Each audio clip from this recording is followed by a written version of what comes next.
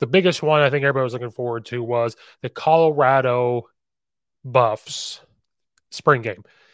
Your new head coach in prime, Deion Sanders there. He has brought in a ton of excitement. He's brought in a ton of just, I don't even know if swagger is the appropriate word for this because I don't know if that would be disrespectful to anything, but it seems like he's brought a lot of swagger to this Colorado team. And the spring game, there was over 40,000 people there. It looked like it was completely sold out. There was snow. It was this beautiful scenery. They're excited. He's out there dancing, having a good time. He's in his cowboy hat like he was at Jackson State and just looking like having a grand old time. And everybody was loose. Everybody was having fun. He did interview on the side and, was having a grand old time. But the question for this Colorado team coming in was how many recruits necessarily were they going to bring in? Because he said right when he got there, hey, a lot of you are going to be looking for a new home. A lot of you are going to have to figure out where you're going to go because we're bringing in so-and-so. I am going to go out and get the best players here. You guys did not perform the way that you needed to. So we're going to get new guys. And they brought in a ton of transfers, some from his previous team. But regardless, a lot of transfers came in. He had Coach Sean Lewis come in. He was a head coach at Kent State for about 4 years, offensive coordinator at Syracuse, at Bowling Green as well. He was a tight ends coach at Eastern Illinois University. He played at Wisconsin. He is from the suburb area of Illinois and Chicago. And to leave his head coaching job to go be an offensive coordinator at Colorado with Deion Sanders is huge. And he brought his offensive line coach O'Boyle as well, who I've almost had on this podcast, which hopefully we'll get him on eventually as the summer moves on.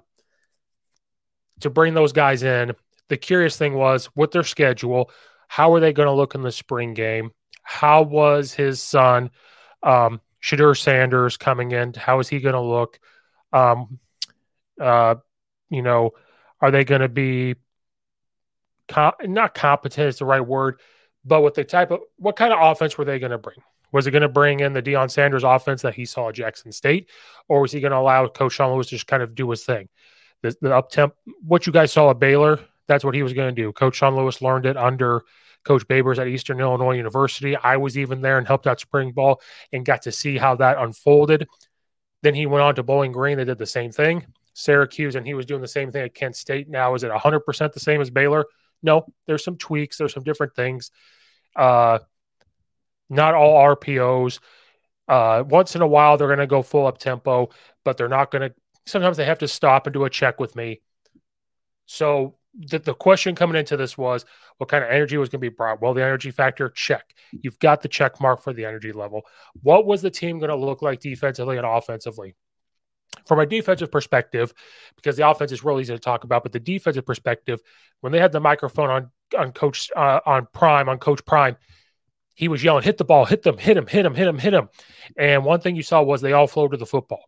Colorado was not a good team last year. They were far from anything being relevant. They were far from anything being talked about. No offense to anybody. They just did not play well. And so they flew to the football. You saw the number 2 defense versus number 1 offense, and you saw number 1 defense versus number 1 defense versus number 2 offense. They flew to the football, and you saw corners and safeties play a lot better. That says a lot to Coach Prime. They flew to the football. Now, they still have some things they need to work on. They had some breakdowns in coverage. They gave up some big runs from a defensive line perspective and getting pressure. And they had to go against their own offense, which is a high-flying, fast-tempo offense. So the defense, to me, looked like they just flew to the football a lot better. They looked like they were hitting a lot better. They were more physical than they were last year. The offense was exactly what you expected to be. If you just go pop in some Kent State film or just go to YouTube and find Kent State, if you go to YouTube and you type in Syracuse football with Coach Babers, if you go in and type in Baylor offense, you're going to see a lot of similarities, especially the Syracuse stuff, because that's where Coach Lewis was he was offensive coordinator, co-offensive coordinator there. And that type of offense is what you're really going to see. And that's what you saw in the spring game. They as soon as that ball is dead, if it's a complete pass, the running back gets tackled, whatever it is, they are on the ball and they're snapping the ball within 8 to 12 seconds. And the spring time with Eastern Illinois, Coach Babers had a stopwatch and they had to snap the ball that fast. And I remember, I think it was 15 seconds they were getting the ball off, and he was irate. It was not something that he was happy with. It was not something that he said that's not what they're about. So if you go look at those type of offenses, that's exactly what you're going to see. Coach Sanders' son looked pretty good. He is a very mobile quarterback, and the way he was throwing the football, he looked confident. He looked like he was understanding the offense, because it's not an entirely complex offense. You can't have this huge complex offense if you're going to go up and snap the ball every 10 seconds. You just can't. The signals come in quick. You have to understand it. You may only get maybe 2 reads, anything like that. You're not going to get this complex play. It might literally just be an RPO handing the ball off. It might be a play action type of thing. Their running back, I thought, looked extremely well. Smoke, he's a transfer, one of the many, many transfers that they have. On offense alone, they have a quarterback transfer, running back transfer, tight end transfer, right tackle transfer, right guard transfer, left guard transfer, and another wide receiver transfer. And according to their depth chart and who was in the spring game, that is who was starting. That's 7 transfers starting compared to last year. The number 2, quote unquote, because the depth chart, this is where we don't want to overreact. They have 3 as their number 2s, quote unquote, transfer. Then they have 2 more as their 3rd type of string transfer. On defense, they have a defensive end that's a transfer, defensive tackle, one of their backers that's a transfer, another backer that's a transfer, their middle linebacker that's a transfer, another backer transfer, free safety transfer, cornerback transfer, and their nickelback. 9 transfers starting. 2 as their number 2s and 1 as number 3. Special teams, they have all but 1. All but 1. All these guys are transfers that he has brought in. Their backups are guys that were already there. A lot of sophomores, a lot of juniors, some that transferred last year, but they are transfers that he had brought in. And watching that offense with the offensive line trying to learn it, with how the receivers were going, with the quarterback play, it looked fun. It looked explosive. They looked fast. Now, the question is going to be, are they going to be fast as the year goes on? They have a very tough schedule coming up. The things we're taking away from the spring ball is, one of the questions we had was, can Coach Deion Sanders coach football? He was at Jackson State. There's documentary on him at Amazon. On Amazon, you guys can go watch. There's a Barstool one out there that we can watch. And the question is, what kind of coach is he? Is he an X's and O's coach? What kind of coach is he? And he seems to me like a coach that is a culture building guy. You watch that documentary on Amazon. He gets on them about cell phones. He gets on them about how they're dressed. He gets on them how they act. You've seen videos. He brought up women that work for them and say, we treat women with the utmost respect.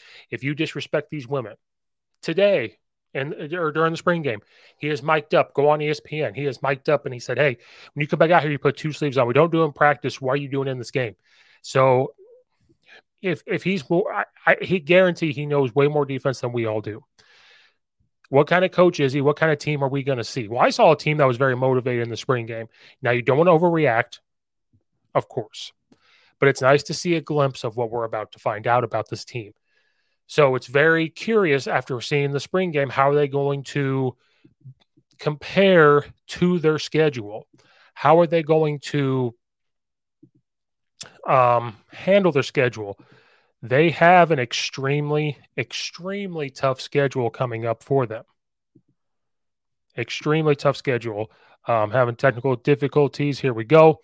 So let's look at Colorado's schedule. How are they going to match up? They have an incredibly tough schedule. Well, they have to go to Texas and open up against TCU, who lost in the national championship versus Georgia. And then, Nebraska, who had their spring game the same day.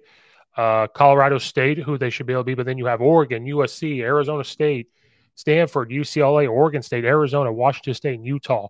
Like, your toughest, your non-conference game is Nebraska and TCU. Now Nebraska's not being the same Nebraska. TCU, they're turning a corner there. So can this offense hold up? Can the players hold up? Is the culture and the way they're going to be motivated to play going to hold them up in the schedule that they're about to embark on? Now, not every team's going to be the toughest of the tough, but Oregon's always tough. USC coming in with Caleb Williams. Arizona State's going to have a new coach. So, there's possibility there. Stanford, new coach. We know what UCLA and Chip Kelly's about. Oregon State surprised everybody last year, and they're starting to turn a corner.